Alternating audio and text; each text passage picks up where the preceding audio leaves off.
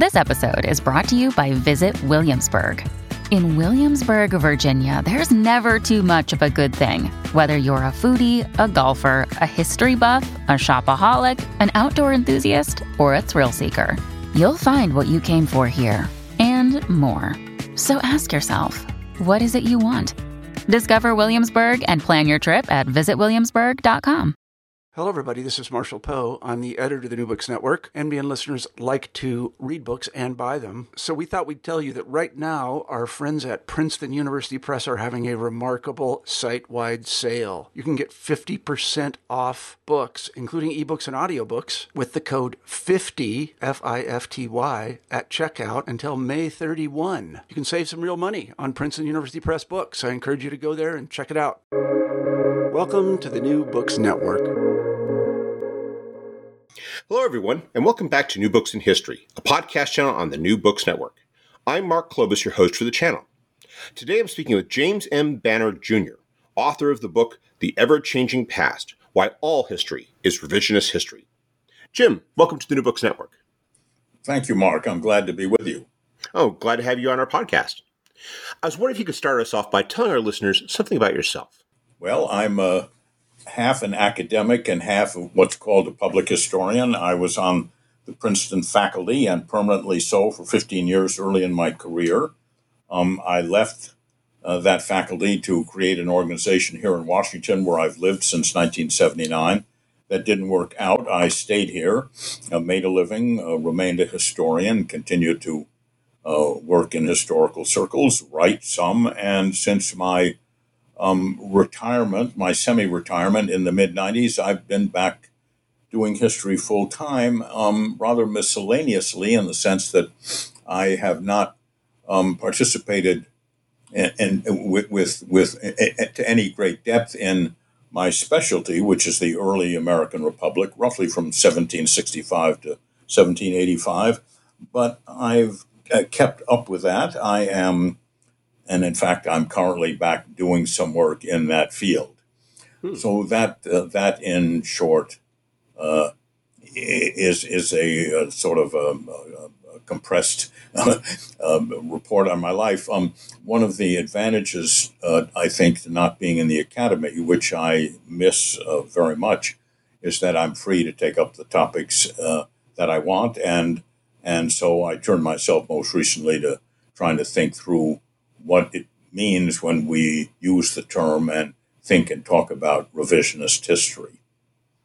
It is a term, I think, that a lot of people have already loaded with a certain significance. I was wondering what led you to write a book that was designed to explain what revisionist history is and the ways in which it's always been with us.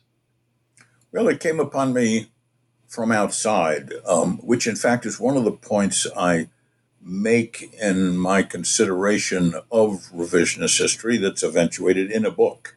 And that is that historians are not free of the culture and the society and the origins and the people they are with the dispositions that they possess and dispositions they probably possess from birth.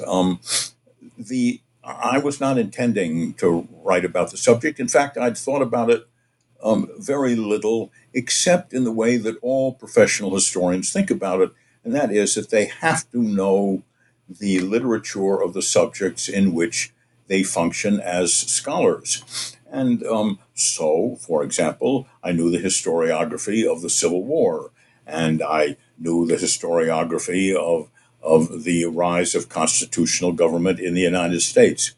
But I had never thought about the phenomenon of revisionist history and what is meant when people use it formally and informally, until one day I found myself in the chambers of Justice Clarence Thomas with my late colleague, Roger Brown. And we were leading about 50 students. Most of them were high school teachers, through what came to be known as Constitution Boot Camp. It was a very intensive month-long seminar on the origins of constitutional government here in the United States. And Justice Thomas had agreed to speak with the students and wanted to be briefed by Roger and me. So we're sitting there having a nice conversation, and he turns to us and he says, hey, you guys, you'd probably be interested in the fact that I'm spending the summer reading the history of slavery. And what we're going to say? That's a terrible idea, Mr. Justice? Oh, of course not. So we said, that's terrific, Mr. Justice. Tell us what you're reading. And we were having a very nice conversation. And he did tell us what we were reading. He was reading John Hope Franklin and the works of John Blasingame, Kenneth Stamp, and others, but not, he said, the revisionists. So unusually quick-witted at that moment, I thought to myself, you don't get many opportunities like this, so run with it. And so I said, well, Mr. Justice, do you know anything, for example, about John Hope Franklin? Do you know who he is? And do you know anything about, you're probably reading the 7th edition from Slavery to Freedom. Do you know anything about that book or about him? No, said the Justice. So Roger and I led him through, very briefly, through Franklin's biography and through the history of that book and its many editions.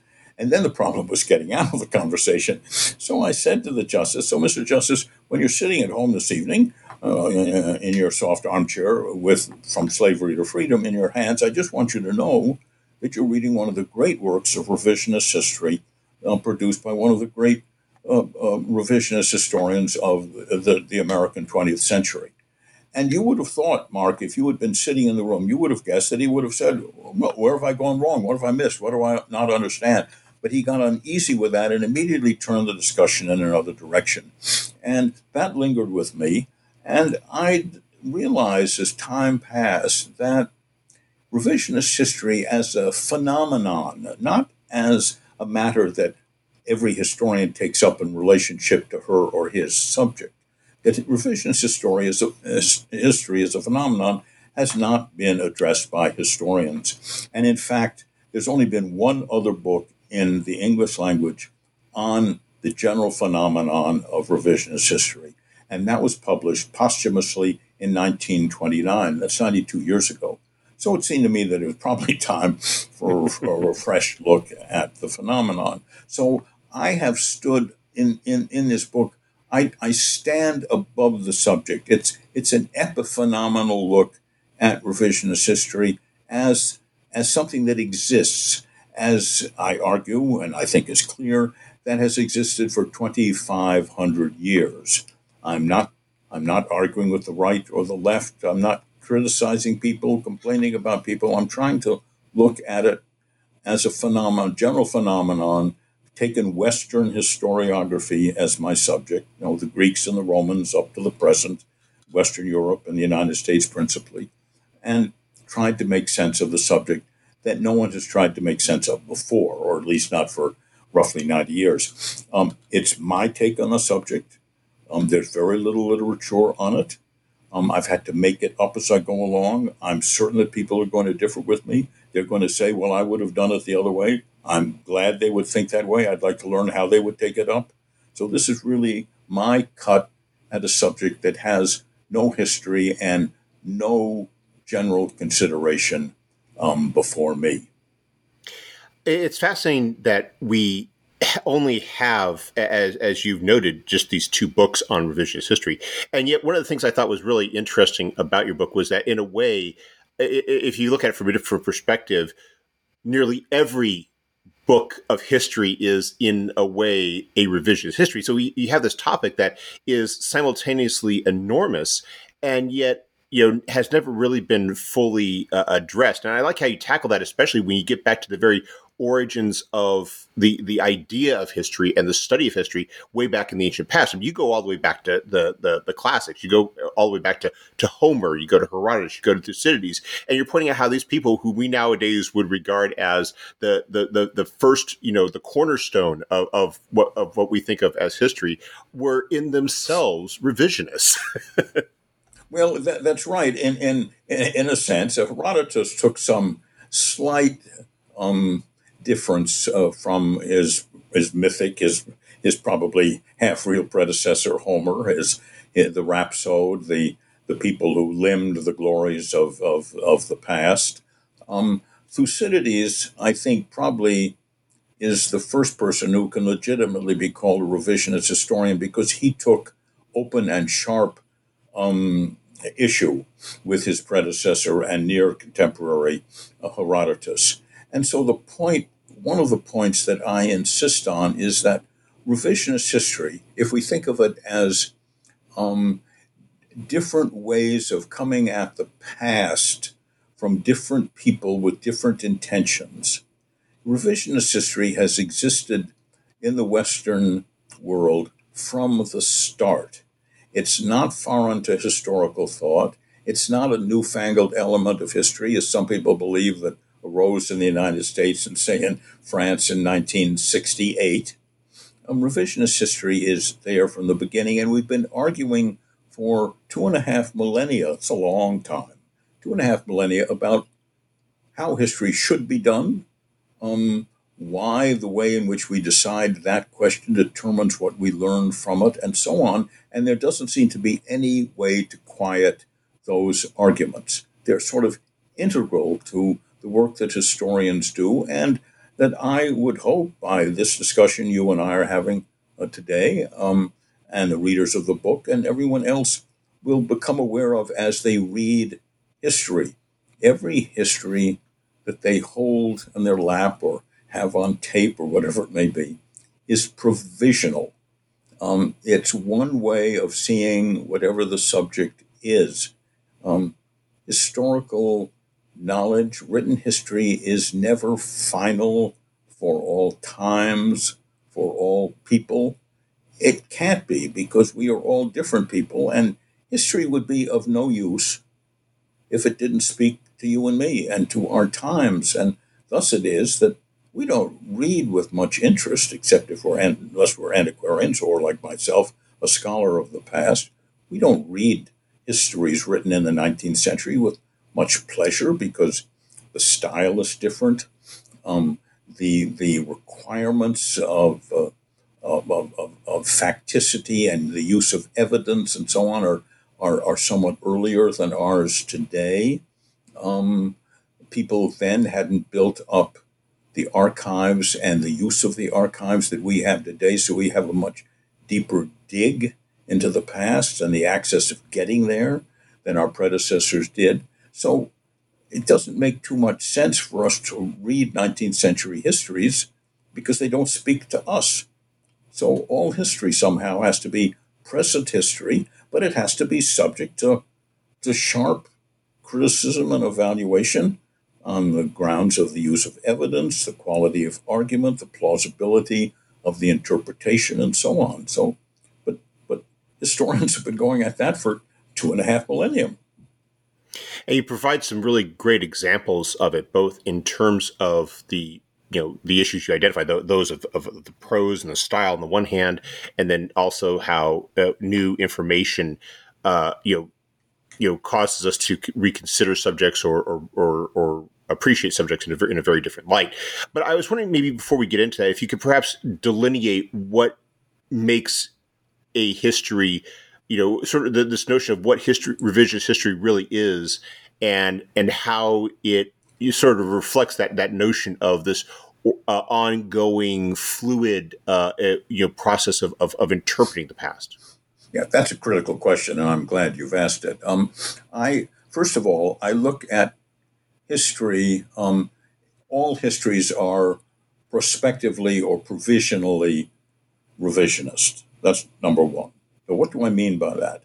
Revisionist history is any challenge to existing interpretations of any aspect of the past brought on by new evidence, new arguments, new perspectives, new methods. Now, one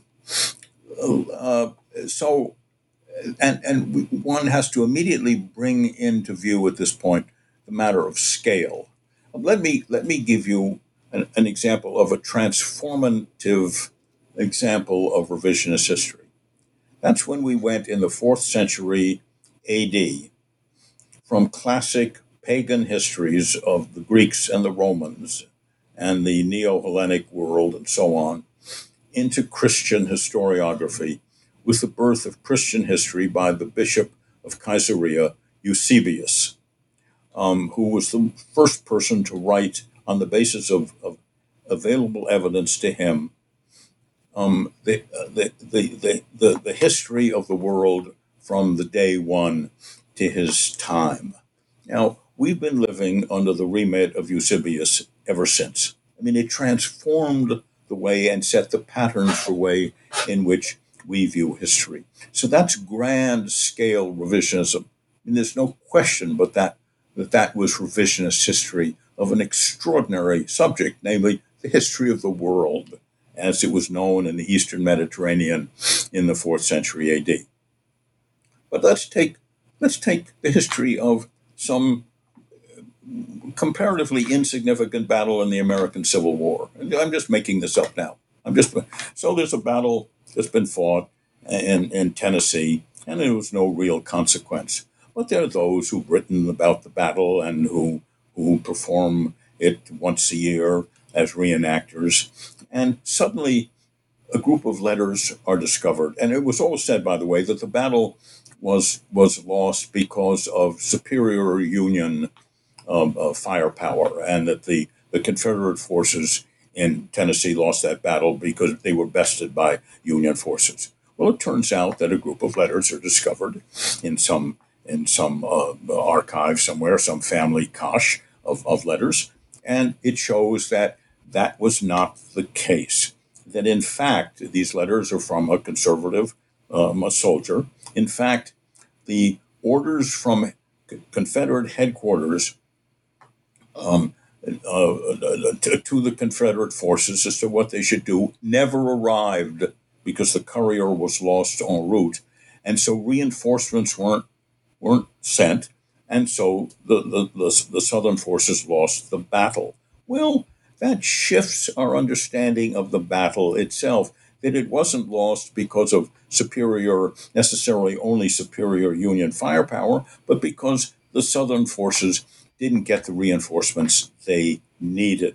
Now, that's not going to change our view of the Civil War, but it does throw one more bit of evidence into the balance, suggesting that at least the Confederate forces in Tennessee were better intentioned and had better orders than we thought before. So on the small scale of that battle, something more has been learned. Now, that, to me, is revisionist history, normal revisionist history, on a very small scale.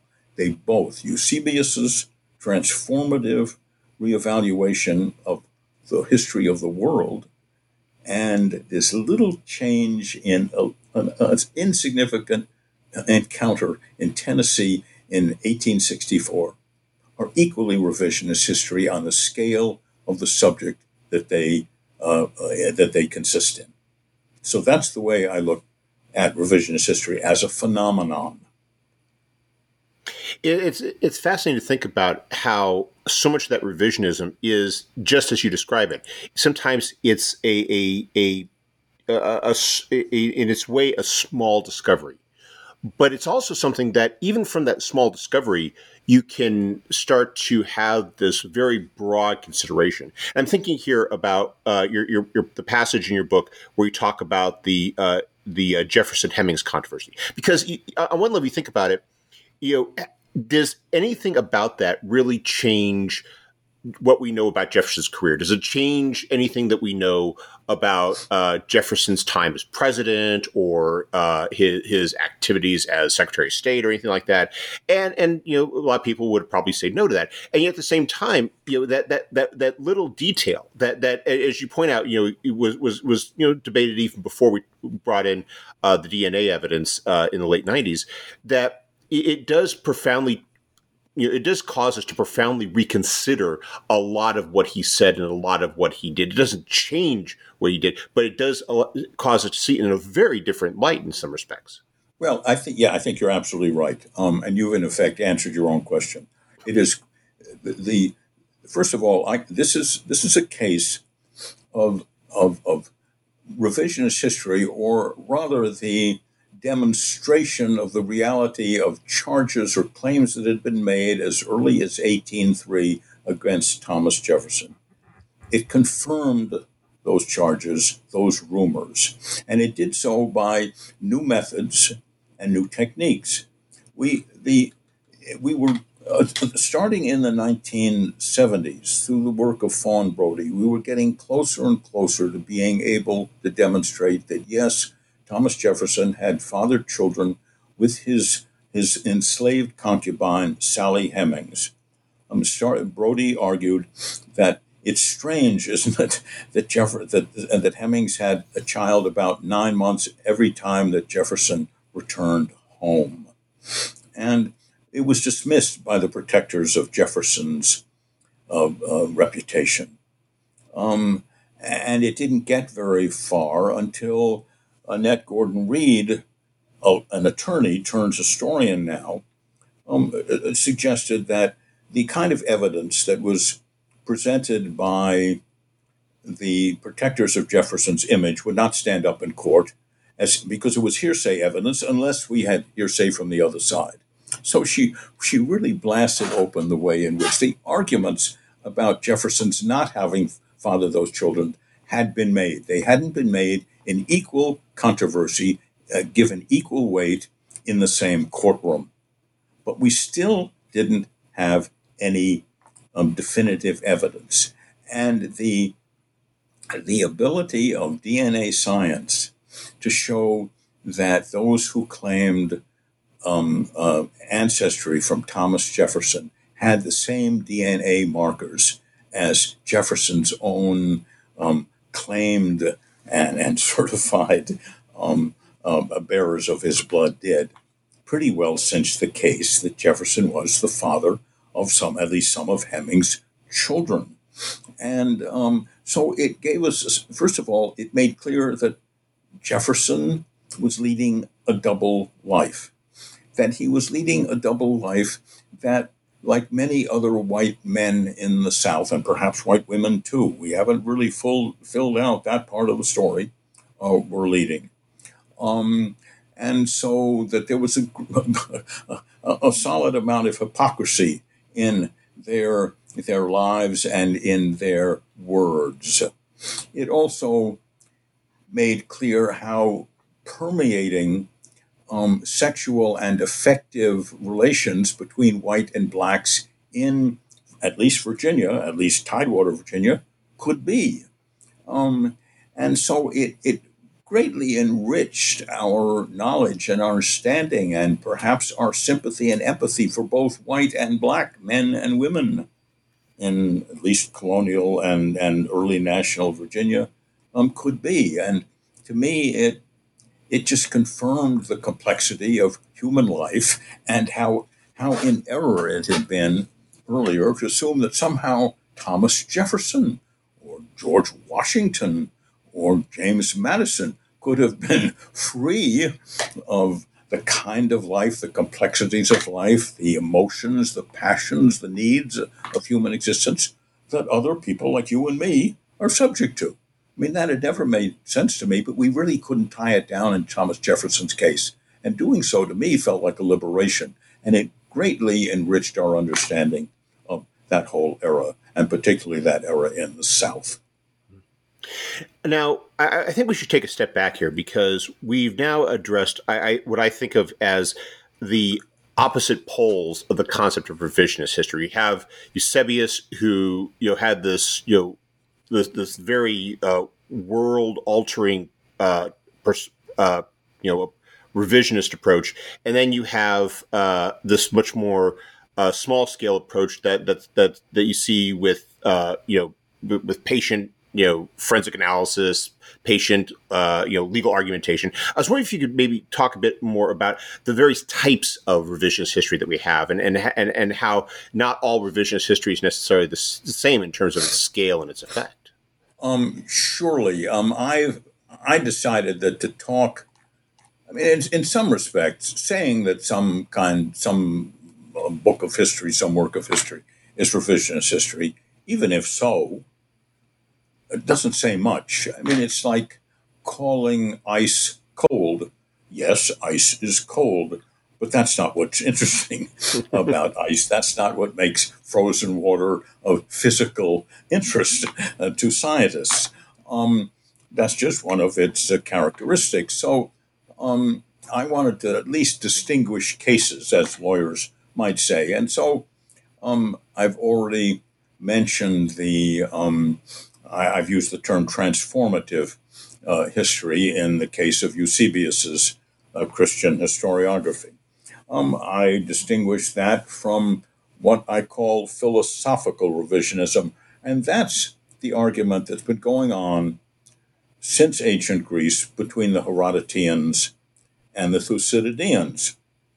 Namely, does history take in all subjects? Because Herodotus was an omnivorous and a remarkably curious world-traveled man, and he was interested in the realities of both Greek and barbarians. That meant Persians in his case, when he was writing of the wars of his time, or before his time.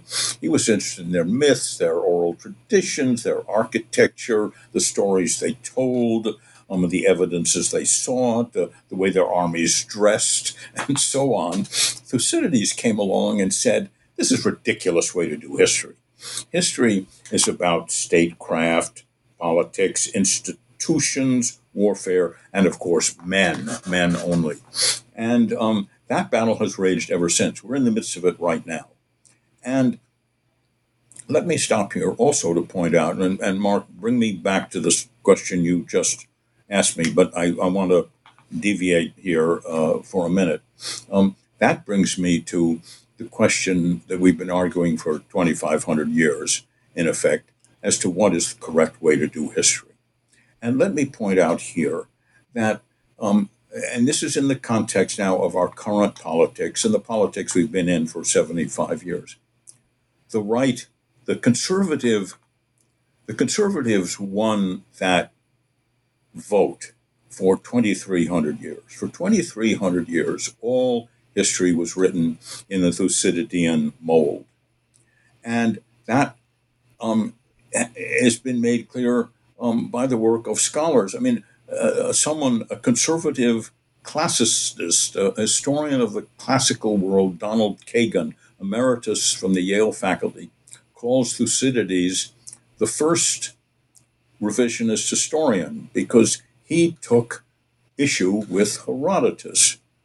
But it turns out that Donald Kagan is a very conservative man, and celebrates Thucydidean history because it won the battle for 2,300 years. The conservative way, the Donald Kagan approved way of doing history, politics, elections, institutions, warfare, men, diplomacy, and so on, took the field. Now, Herodotean history has come back. So we have an incredibly deep and widespread debate these days about how history should be done. And so when people complain that we're now having courses on material culture and on women and on gay and lesbian history and so on, what they're really protesting against is against the reduction in the proportion of attention that's given to the old Thucydidean subjects. Which brings me to another conclusion I've come to, two other conclusions I've come to in my work in trying to understand the entire phenomenon. One is that revisionist history particularly, cohabits with any political party. Revisionist history has no politics. Revisionist history is done by everyone. It arises all over the map. And we should just accept that. And in a sense, there are no permanent historiographic victories if one thinks in partisan or terms like liberal and conservative. There are no permanent victories. There are no permanent defeats. And I will risk my reputation and I'll go to the mat with the following proposition, that the conservatives win as often as the liberals. I mean, those wins, those victories are provisional. They may not last, but both sides should take comfort in the fact that they pull out the victories. Sometimes they lose the game, sometimes, but just wait around, boys and girls. Things are likely to change with the passage of time, as we gain more evidence, as we figure out new ways to argue a subject, as we come at an old subject with fresh perspectives, as new methods to interpret old evidence arise. So there are rarely placid times in historiography. Historians are always involved in debates, arguments, usually not only well-intentioned, but well carried out with perfect ease. We're used to it. We argue with each other because we believe that argument is a way to make progress towards the never reachable, but always desirably reachable goal of objective and final history. Yeah, I was thinking that if anybody would, disagree with that interpretation, I would just point them to the portion of your book where you talk about the interpretive debates over the French Revolution, which have gone on, nonstop for the past 2+ centuries. Well, that's right, and I use that illustration for two reasons. One is that historical writing and thinking it may not have uses, that you can use, things you can use when you're out having dinner with friends, but they have consequences, they have fruits. And my argument about the literature, about the origins and the meaning and the consequences of the French Revolution, those arguments helped the French people to come to an understanding of themselves as the people of France. And that doesn't mean that historians were responsible for changes in the French people's understanding of themselves as a people. But it does mean that historical writing and knowledge did make a contribution to changes in that understanding. And I think that's really important to bear in mind, that what we historians do may not have any particular consequence on any particular day, but as a body of work, it can bring about changes as profound as those of the creation of the modern French people and the modern French state. So that's where historical argumentation really can come into play in a culture, not just the intellectual culture, but a culture largely conceived as, say, the French nation or the American nation. I think that especially comes across when you're talking in your chapter about the debates about the origins of the American Civil War, because there you have a subject which, given the ongoing debates we have in our society today, that so much of them are based, at least in part, upon that question itself, and it really does boil down to that notion of who we are as a nation and what sort of ideas about ourselves do we have. That's absolutely correct. And if you start with the immediate post-war decades, historians, there were no professional historians, but people who wrote histories in those days were arguing from a Southern and a Northern perspective. And toward the end of the 19th century, after the members of the veterans of the Civil War had begun to decline in number, and I think that's very important. I think it's very hard to begin to get even a partially objective stand-off view of any event until the participants in it have begun to pass from the scene. Then we began arguing about how we could better explain the Civil War's origins outside of the arguments that the participants had from the 1850s on.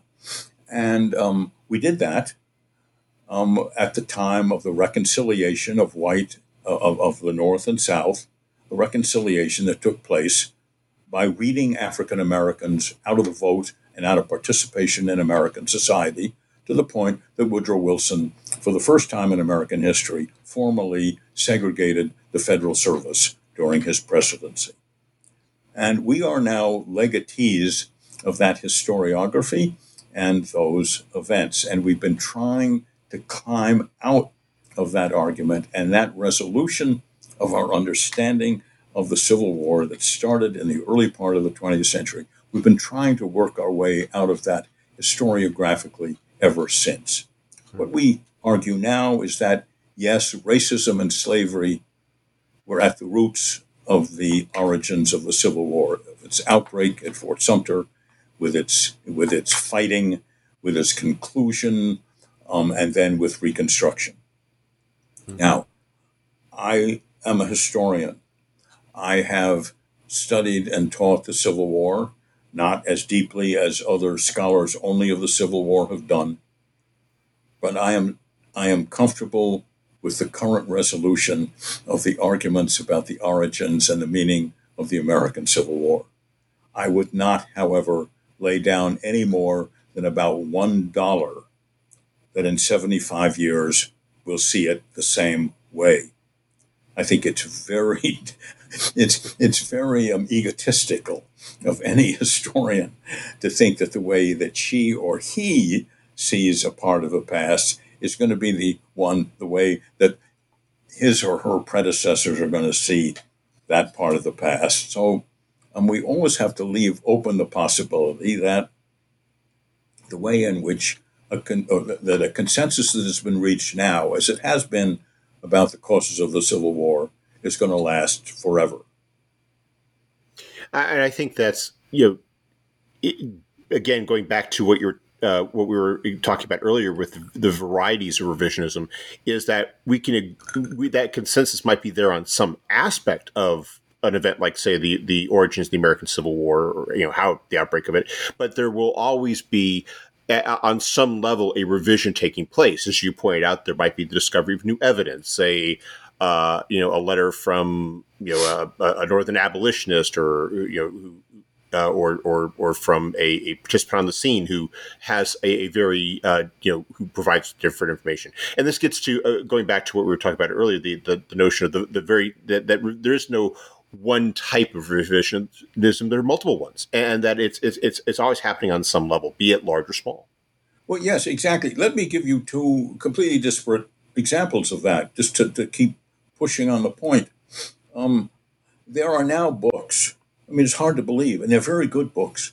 There are books written about the history of pencils, the history of bookshelves, the history of the footnote. Now, those may not be interesting to every American citizen, to you or me, but it suggests the victory that historians generally have had, regardless of their politics, that historians have had in historicizing everything, that making it clear that everything has a history, and that the history that's written of pencils and bookshelves, for example, may change. I don't know of any people who are studying pencils or bookshelves at the moment. That's one thing. The second point I want to make, it follows the point I made about who wins and who loses.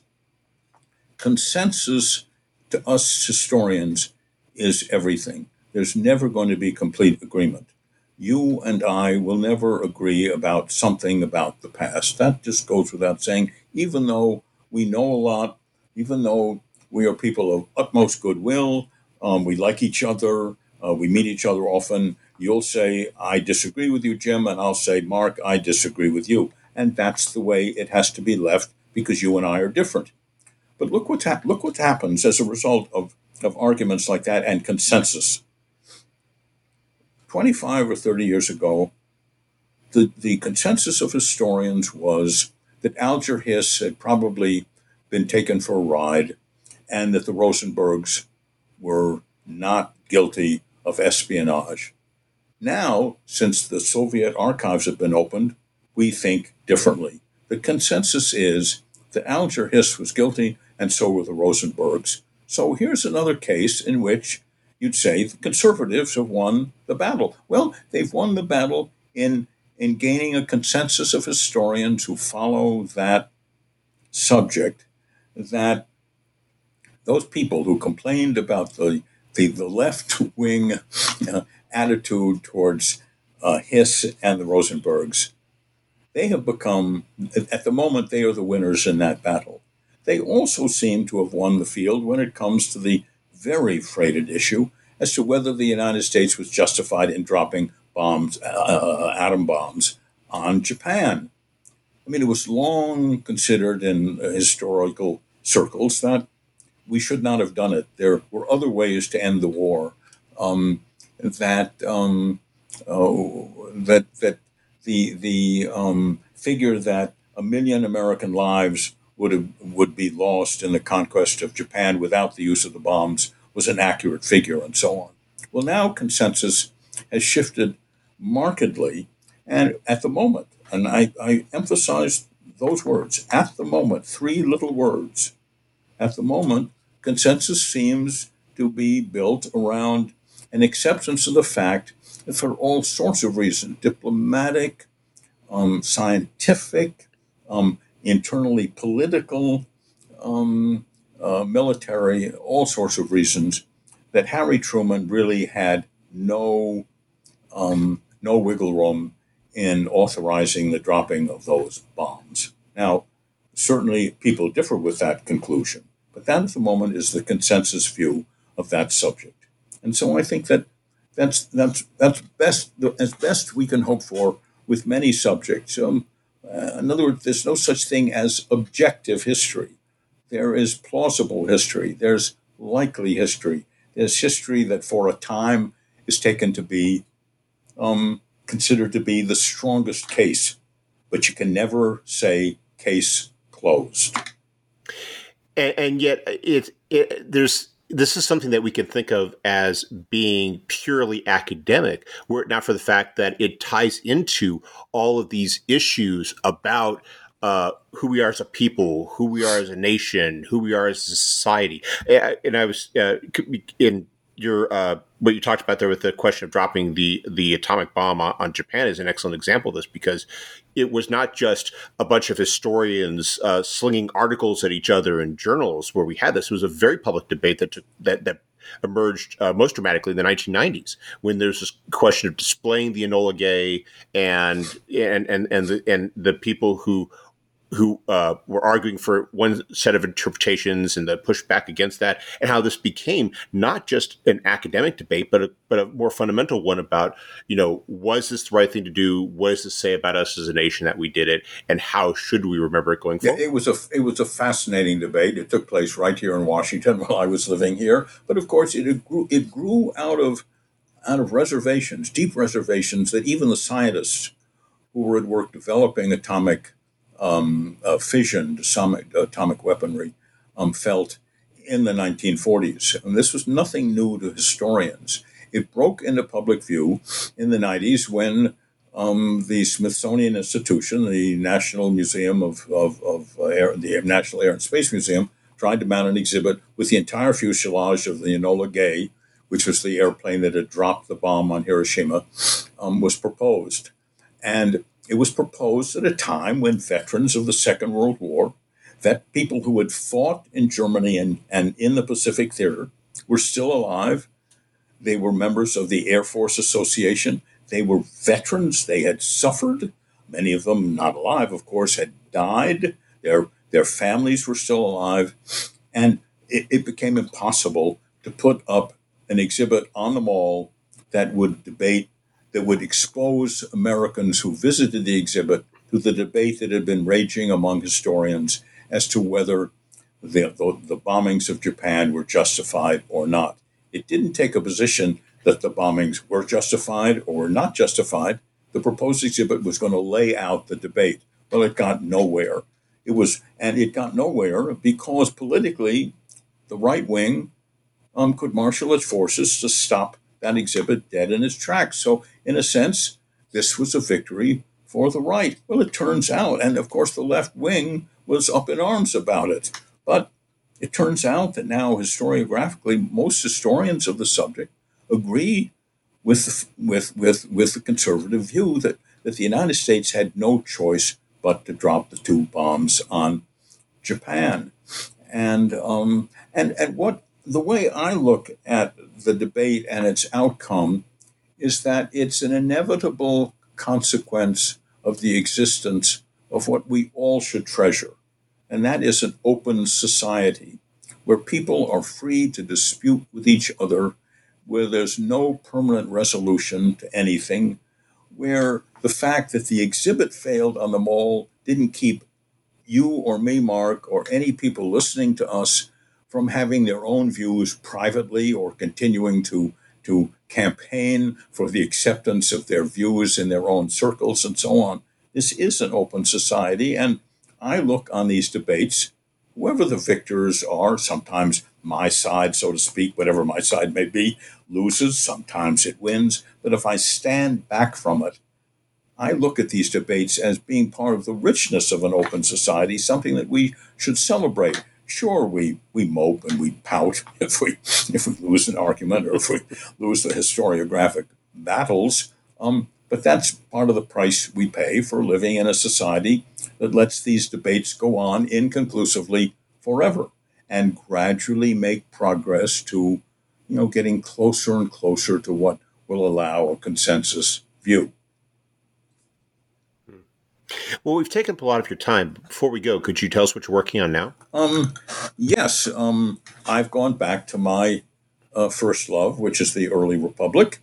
And I have just completed an article which tries to make the case that the election of 1801, which most of your listeners probably will never have heard of because we usually refer to that presidential election as the election of 1800. But I'm trying to make the case that the election of 1801, which was the vote in the House of Representatives in February of 1801, that solved the deadlock for the presidency between Thomas Jefferson and Adam Burr, who had exactly the same number of electoral votes. I'm trying to make the case that that election constitutes a constitutional event, a constitutional moment in American history, and it's not simply a political one. And in that sense, I'm adding a new argument to an event that those of us who study the early republic and its politics have seen in other ways, but not in that way. So in a sense, I've added an interpretive possibility to that subject, and so I suppose that's revisionist history. And out of that may come a book of essays by a number of historians and constitutional students of jurisprudence and the Constitution who are not historians on constitutionalism in the early republic. But that's just a warning now. I don't know where that'll turn out. And I don't at the moment have a subject for another book, but I may have another conversation with someone like Clarence Thomas or a neighbor of mine, and it'll give me an idea. Well, I hope that conversation comes soon because I look forward to reading your next book. Good. Jim, thank you very much for taking some time out of your schedule to speak with us. I hope you have a wonderful day. Thank you, Mark. You likewise.